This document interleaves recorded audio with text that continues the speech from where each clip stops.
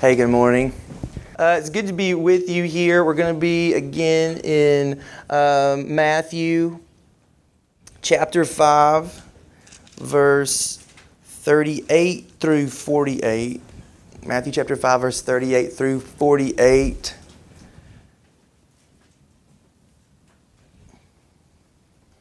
And here's what Jesus says. He says, "You have heard that it was said, an eye for an eye and a tooth for a tooth. But I say to you, do not resist the one who is evil.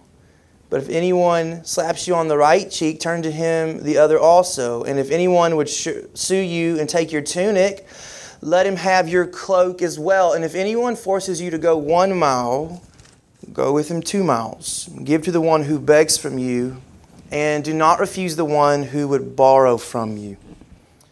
You've heard that it was said, you shall love your neighbor and hate your enemy.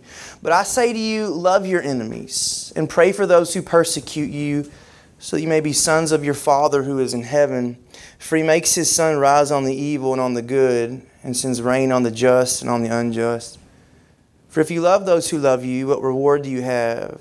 Do not even the tax collectors do the same? And if you greet only your brothers, what more are you doing than others? Do not even the Gentiles do the same? You therefore must be perfect, as your heavenly Father is perfect."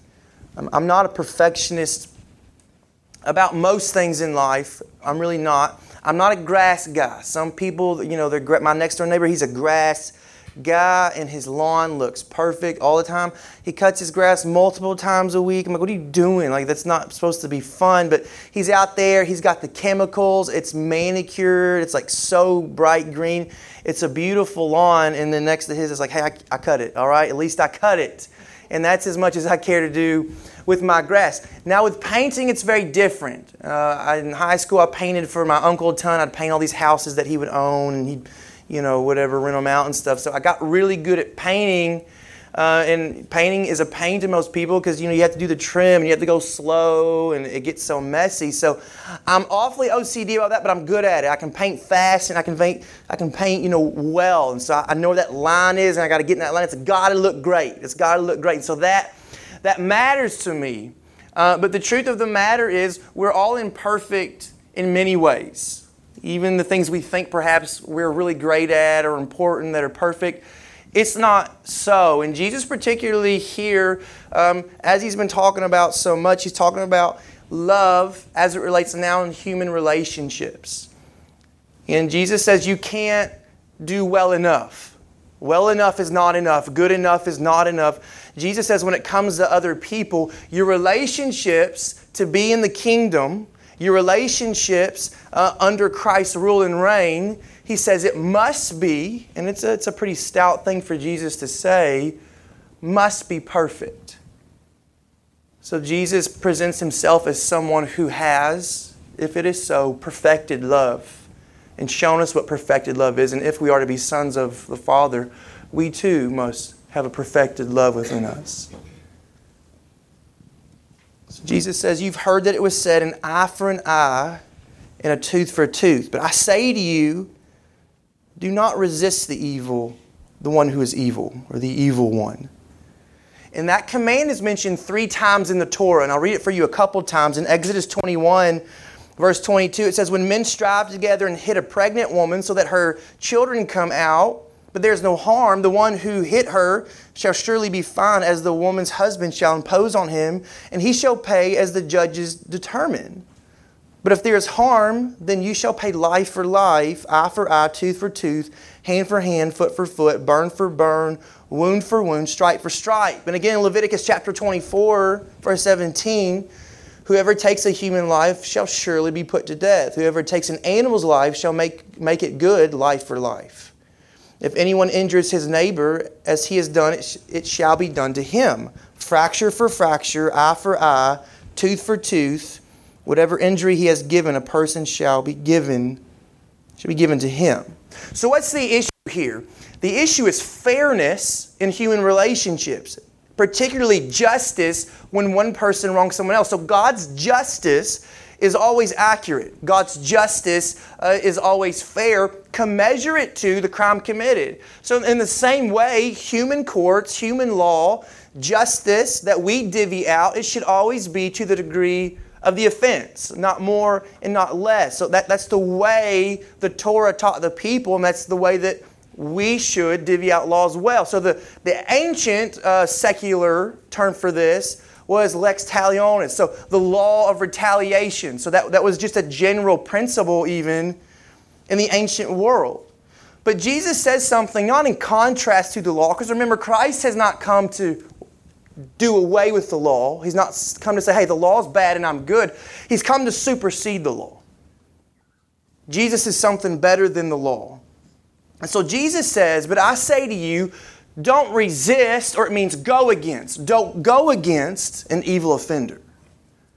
So is Jesus teaching us if we're supposed to follow Him or His followers? Like, we've always got to suffer injustice. Like, whatever anybody's going to do to me, whenever, however, well, you're a Christian, so you got to suffer that injustice. Whatever could happen to you or to your family, whatever's happened in society, like, it's just unfortunate. Let it be what it is. Not quite. First of all, think about the fact that Jesus whipped the money changers out of the temple. So if Jesus meant categorically you can never stand against injustice, He would be a hypocrite in what He said here and then what He's done by throwing out the money changers. So that's not what Jesus is getting at all. If there's one word that we've consistently gone back to in Matthew's gospel, it's the word disposition. I've said disposition quite a few times. And disposition in reference to the human heart. So here's what Jesus is saying. If we're truly followers of Him, the disposition of our heart can never be characterized with an overt obsession to get revenge. Never. I'm going to go out and find all the people who ever wronged me, and I'm going to get mine. I'm going to defend me and mine, big or small. No one's going to wrong me. No one's going to do anything against me. I am going to get even. It's a heart disposition. And that kind of heart disposition, here's what it reveals. It reveals that heart, that life, is not interested in the eternal kingdom to come. Like, that's not where my hope is, where God's justice and goodness flourishes in human relationships. Like, I'm waiting on that. Like, that's what I'm waiting on. It says rather that I'm obsessed with the temporal kingdom here and now. What I have, who I have, I'm holding on to it. I'm guarding it. I'm pulling it in close to my chest. So an obsession with revenge, with getting even, is in fact an obsession with preserving oneself, which is a lot. But I think Jesus presses it even further for us this morning. He says if anybody slaps you on the cheek, you should just turn and let them slap you on the other cheek. If somebody takes your tunic, give them your cloak too. So now in our day and time, if I walked up to you, we're just, here, and I whack, right in it means jawbone, I slapped you in the jawbone. That would hurt. And it would be more than anything condescending, wouldn't it? In Jesus' time, in this time period, to slap someone in the face open-handed, it was a special kind of insult. But I think whatever century and you slap somebody in the face, like, that's an insult, right? And what do you want to do? Like, I want to slap you back. Like, I want to hit you. What do you call that? What are we wanting to do there? We're wanting to defend our own honor. But Jesus says just let them do it again. So again, is Jesus advocating for extreme pacifism? Like, if someone wants to maul me and my family physically, hey, you're a Christian, so you just sit there and take it. No. But again, the implied question becomes this: why is your personal honor so important for you to defend? And are you sure it's worth defending because you're its defender? Are you your own defender? Are you your own judge? And Jesus says on top of that, if somebody takes your tunic, give them your coat. In Jesus' day, people wear t-shirt and jeans. They had a tunic, which was their undergarment, and then a cloak on top. So if someone wrongly sued you and they took your tunic, all you have is your coat. Leon Morris notes a person had an inalienable right to his cloak. It could not be taken away from him permanently. Its voluntary surrender is thus significant. Because if you lost your tunic because it was wrongfully taken and you gave away your cloak, you would be naked. Jesus says, give it up. So Jesus wants me to be naked? Well, no, I don't think Jesus wants you to be naked. But again, it comes back to a disposition question in your heart. Why are you trying so hard to keep it? Why are your possessions, in light of other people, so important to you? Amen. And then Jesus says, if somebody forces you to go a mile, take them 2. Now, we talked about Rome in this time period. And in this time period, Rome rules. They held the Jews in tyranny. They were a nation state subservient to Rome. So they hated Rome. And they wanted Jesus to be their conquering king, right? Let's throw off Rome and be our own empire. Again, that's not why Jesus is here at all. And one commentator notes about Rome, Romans could legally demand local inhabitants to provide forced labor if they wanted, and they were known to abuse the right. So it's not like Jesus is even saying that about anybody. He's saying, hey, think about the Romans who could say to you, hey, I don't know how busy your day is today. I don't know what you're up to, but you're going to put my military equipment on the back of your donkey and you're taking me a mile. Jesus says, hey, why not say to them, want to go a whole other mile? Would that help you? So is Jesus saying now the disciple of Christ should have absolutely zero dignity? I think you kind of have to read in between the lines or just read the lines and understand them. And if all that's not, I think, enough to do away with personal pride and self-absorption, Jesus says, if anyone ever asks you for something, give it. Take your hard, cold cash and give it away. All the things that you've worked to, all the stuff that matters to you. Well, maybe I'll have them fill out a form. I mean, maybe they're one of those people that panhandles and they're really, they could work if they wanted to work. So they really don't deserve it if they're asking. It's not what Jesus says, is it? Jesus says if someone asks, just freely give yourself away. So I think if we're considering Jesus correctly this morning, here's what we've got to conclude. Jesus is characterizing Christ's followers as people who have a profound disinterest in themselves. Friends, perfect love then requires surrendering your rights. Surrender your rights. Sin warps and disfigures, and of all things, sin warps and disfigures human relationships. Sin can never affect one person, like, hey, my sins are my own decisions, so what I do, it's just me. That's not true. You have not only been hurt, you have hurt. You have not only taken advantage of others, others have taken advantage of you. So it's not something that one of us are doing it. It's that we all see it happen to us and we do it towards others. And what happens when we're wronged? Well, I've got indignation, right? I've got demands of reparation. The knee-jerk reaction for us is when my cause, my person, is priority. It's way up here. How dare you come against me? What can I do now to make this right? I want justice or revenge. But Jesus is challenging us, if we're followers of Him, and I think it's a lot to take in. One, always bypass illegal, inappropriate revenge, always.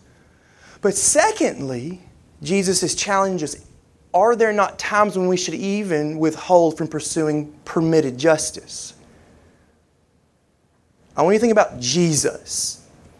Jesus, He could have come against us, we who carried the sins of the world, for we had sinned, and He could have demanded the full force of the law be executed against us, and every blow would have been a just blow. But Jesus did not do what He could have done. Jesus did not demand what He deserved as judge and king over us. Jesus endured the wrong of others and He withheld justifiable retribution. He suffered all sin fully and completely. Jesus on the cross never allowed evil to best Him.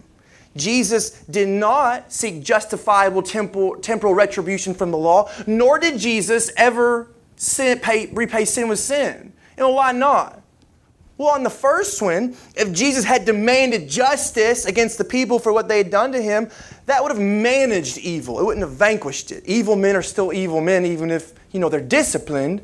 And as to the second, Jesus never would have found Himself the same as the sinning party by repaying blow for blow. Jesus has shown us on the cross and in the empty grave that He alone carried the weight of all of our sins that are committed against us and that we commit. So that when someone hurts us, and it hurts, do not get the disposition, which we do. That's rogue sin right there. That's sin unaccounted for, and I've got to do something about it. It's not true. If you believe the cross, you believe Jesus already dealt with all the wrongs that will ever be done against you. And the acid test of whether or not you believe the cross has dealt with sin is your ability to love and to forgive in the midst of enduring those sins against you.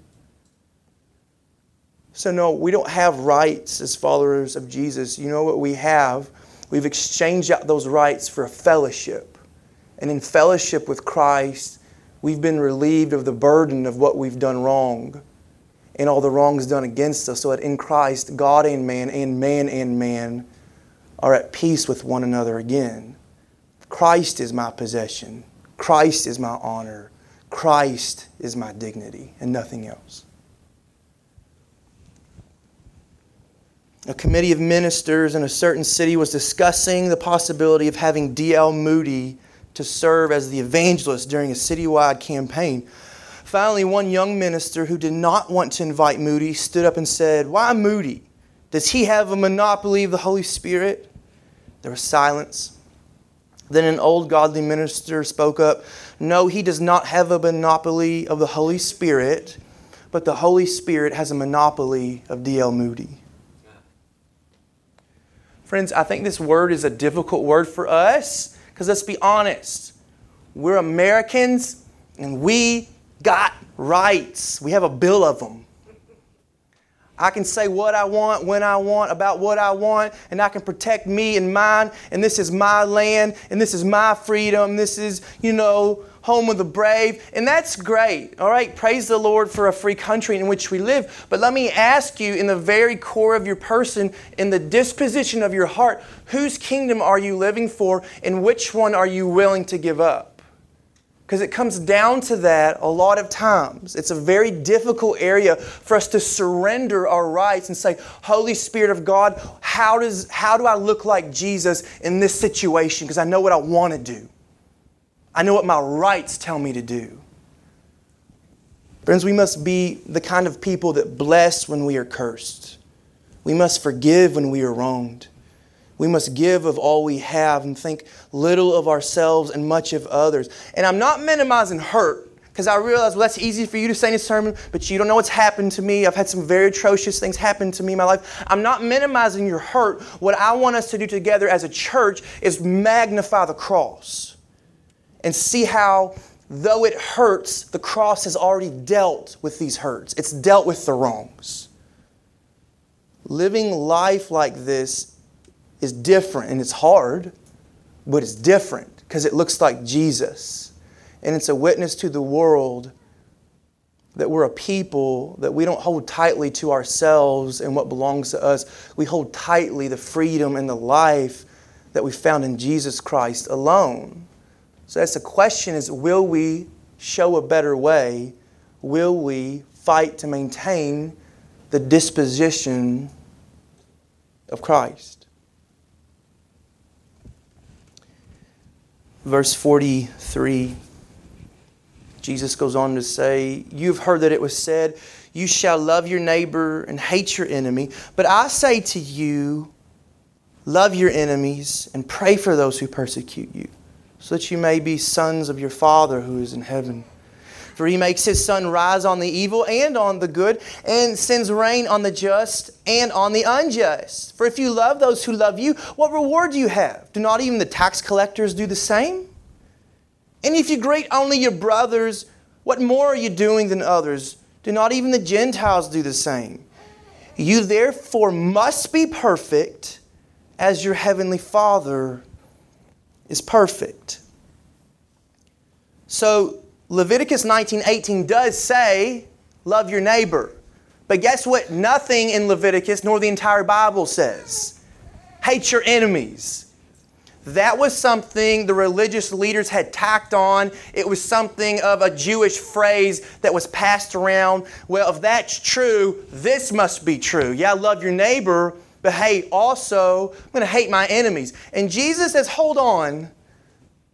The law never says that. The law only says, love your neighbor. In fact, what the law teaches us is to love your enemy. If you go back to Exodus chapter 23, it says this, 23:4, if you meet your enemy's ox or his donkey going astray, you should bring it back to him. If you see the donkey of one who hates you lying down under its burden, you shall refrain from leaving him with it. You shall rescue it with him. So I think sometimes we get this very false view of God, like God in the Old Testament, He's angry, and man, He's just knocking down kingdoms, and He's mad, and He's got righteous indignation. But now it's the New Testament, and He's like a little old man in a rocking chair, and He's soft, and hey, let's just love everybody. It's not true. God had a heart for the wicked nations in the Old Testament. And Paul, when he's evangelizing in Lystra, he says the very same thing.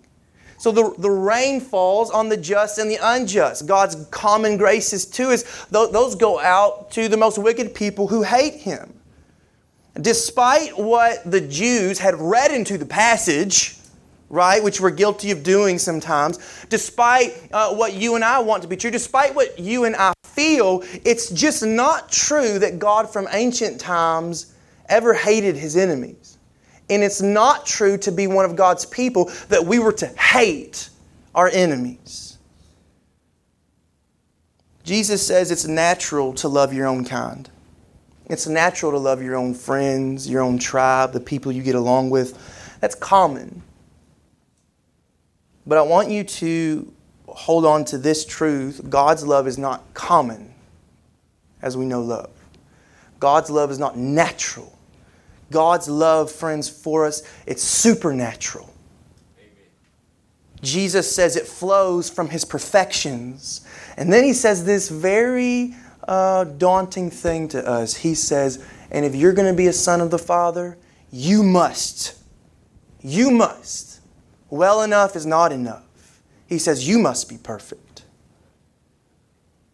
Perfect love requires then loving the unlovable. Friends, if we're followers of Christ, we must love the unlovable. Being sons of our Father in heaven, that's the great will of our Father, and that's the great end to which Christ came to earth. Jesus did not descend to earth to say, hey, I've got a really encouraging word. I've got a self-help program for you to help you be your best version of you. That's not what happened. Christ came to make you and I sons and daughters of the living God where we were once sons and daughters of His enemy. Paul says that in Ephesians chapter 2. We were subservient to the prince of the power of the air. So Christ has come to make us through Himself sons and daughters of God. And if our Father is perfect, He requires that we be nothing less. And that should mystify you. And it mystifies you not for some weighty, secret theological reason. It mystifies you for this reason. Everybody knows people are terrible sometimes. People can be so cruel. People can be so hurtful. Even the nice ones aren't nice all the time, right? Good people wreck cars. Good people wreck relationships. So what Jesus is saying is stark. But what's even more impossible than that is the pathway He demands that we get to this perfection. He says you must love your enemies. And that is impossible for all of us. Because hating our enemy, friends, that's as natural as breathing, isn't it?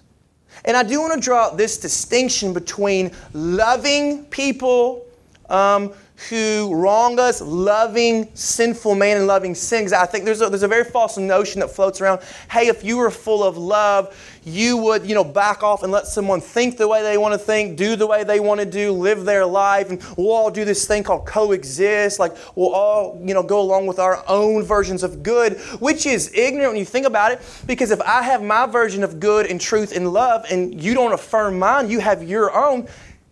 Obviously, you hate my version of good and truth and love. So it's an impossible situation. If you truly love someone, you would not say, oh yes, you keep along in your sin. That's to hate them. To love them is to first recognize their way of life. It offends a holy God. But secondly, to help said person see that your sins negatively affect the people around you. That's what it means to love someone, is to endure them and see how in their sins they have offended me and they've offended a holy God. But what it says about us, we discover in our response to said person.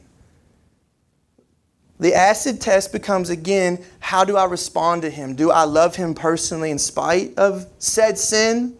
And I let his sin control me and responding blow for blow and hating the other as he hates me? All I'm doing is what? I'm affirming sin. I'm affirming hate.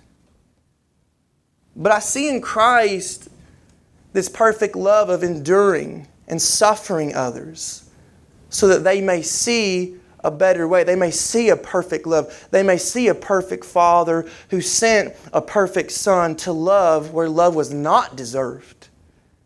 A love unwarranted, but a love everlasting, and a love that's good, and a love that's true. Hate, then, has no part in the Christian's life at all. Right? And I've said this before, we like to pause. Like, yes, I agree with that 99% of the time. But if you heard what he said to me, you would justify the pause button too. Like, no, I should not have told him off. But it was one too many times. It was one too many times. I had to hit the pause button. There's no pause button. You don't have a pause button. Dawson right now, he's coming into the age where he loves costumes. He loves putting on, he got this new costume yesterday Jessica found. It's this Batman costume. And he comes around the corner and, he's Batman. I mean, to himself, he's Batman. And he's Spider-Man, or Darcy's, she got this Pocahontas dress. And they're wearing it and they're just living the experience. And it's fun for them, but at the end of the day, they take it off and they're just Darcy and Dawson. It's not really who they are. And in the same way, friends, as Christians, we put on the costume of hate.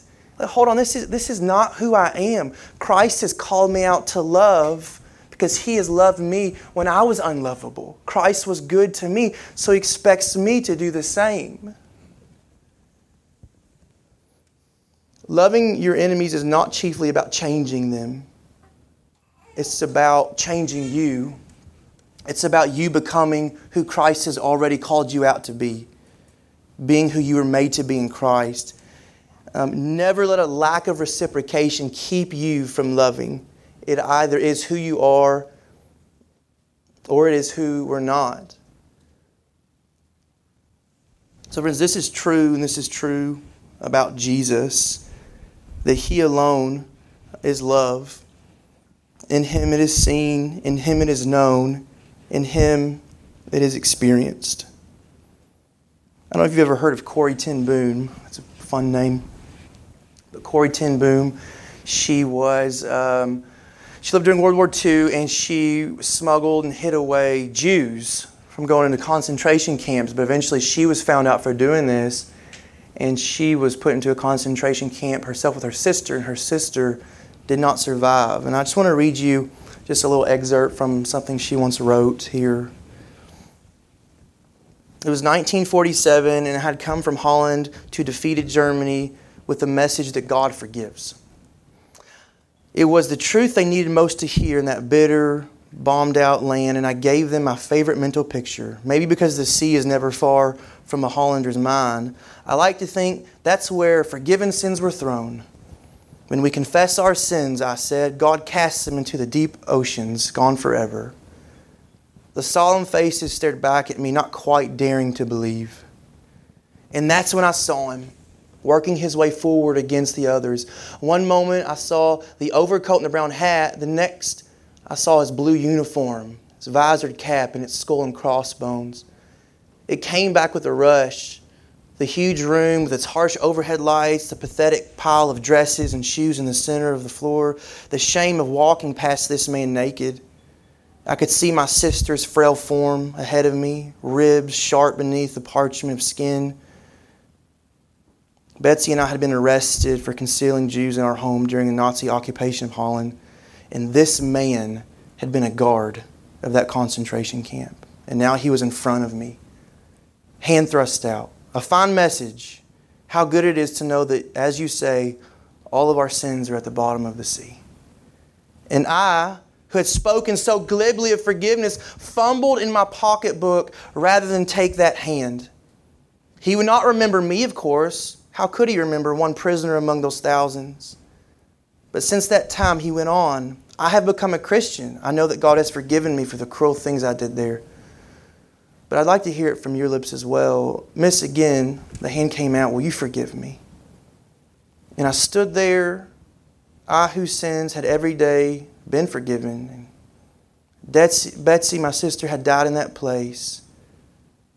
Could he erase her slow, terrible death simply for asking that of me? It could not have been more than many seconds, but to me it felt like many hours as I wrestled with the most difficult thing I ever had to do. And still I stood there with the coldness clutching in my heart. But forgiveness is not an emotion, I knew that. Forgiveness is an act of the will, and the will can function regardless of the temperature of the heart. Jesus, help me, I prayed silently. I can lift my hand, I can do that much. You supply the feeling, she prayed. So woodenly, mechanically, I thrust my hand into the one stretched out to me, and as I did, an incredible thing took place. The current started in my shoulder, and it raced down my arm, and it sprang into our joined hands. And then His healing warmth seemed to flood my whole being, bringing tears to my eyes. I forgive you, brother, I cried with all my heart. Friends, Jesus, the Son of God, for whom all things exist, by whom all things exist, He lowered Himself as a man. He surrendered His own rights.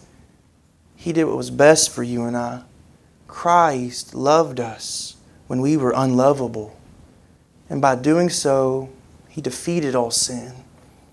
He defeated death, never did it best Him.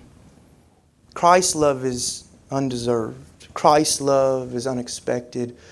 Christ's love is never ending. It is a sacrificial love that goes beyond all bounds. Friends, no, we were not good enough for Christ, but Christ lowered Himself and He raised us up to where He was. Let me ask you, do you know that love? Do you experience that love? Have you let go of shame in your life? Have you let go of bitterness of how other people have wronged you? I pray that we would all cling to the cross of Christ and learn what it means truly to be forgiven and forgive. And in the cross of Christ alone is love perfected.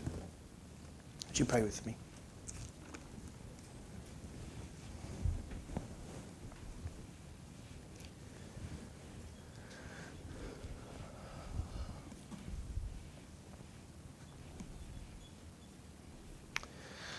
Father, we need forgiveness when we think our sins have outdone your grace, when we think there's no way you could call this enemy a friend. Lord, that's pride. Would you expose our pride to think we're unforgivable? And Lord, would you expose our pride when we don't want to forgive? I pray that your grace and your mercy would find all of us at the foot of the cross this morning with humility to see how only Christ is good. Only Christ is true. Only Christ is pure. Only Christ is love. And only in placing faith in His perfect life, His sacrificial death, the power of His resurrection, are we forgiven of our sins.